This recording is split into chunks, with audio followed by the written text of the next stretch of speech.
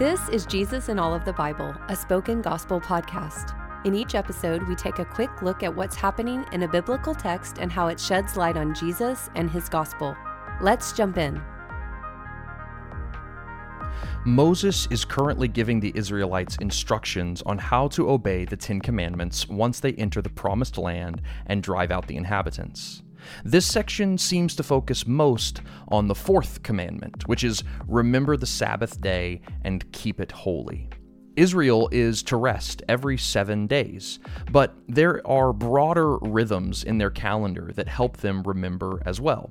Every 7th year is a sabbatical year. Israel must release all Hebrew slaves and forgive all Hebrew debts. The purpose of this sabbatical year is definitely about justice for the poor and equity for the people, but Moses says something else is going on as well.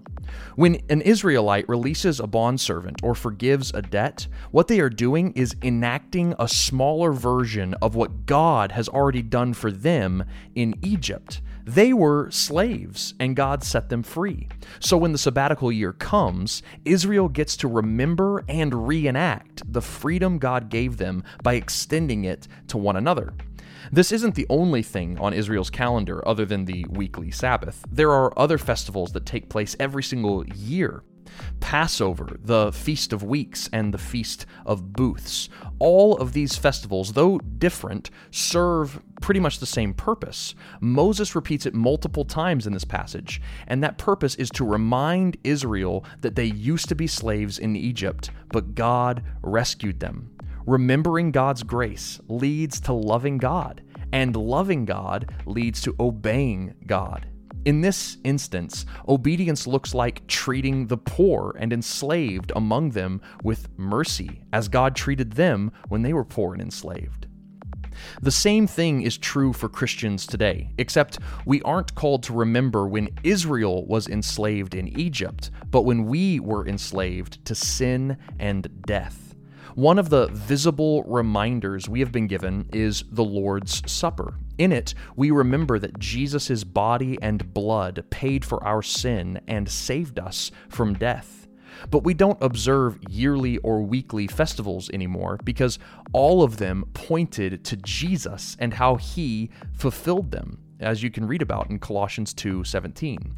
You see, Jesus is the final day of Sabbath rest because in him, all our work is done. Jesus is the final Passover because in him, the last sacrifice needed has been made. We can constantly rest in the completed work of Jesus day by day and hour by hour. We can take regular Sabbath rest just by remembering Jesus and his completed work on the cross. And as we remember how we were slaves and how Jesus saved us from death, we will love him and obey him. And one of the main things he tells us to do out of that love for him is to love the poor and enslaved around us. So I pray that the Holy Spirit would open your eyes to see the God whose salvation changes our hearts, and that you would see Jesus as the one who has provided full salvation to make a people with fully changed hearts.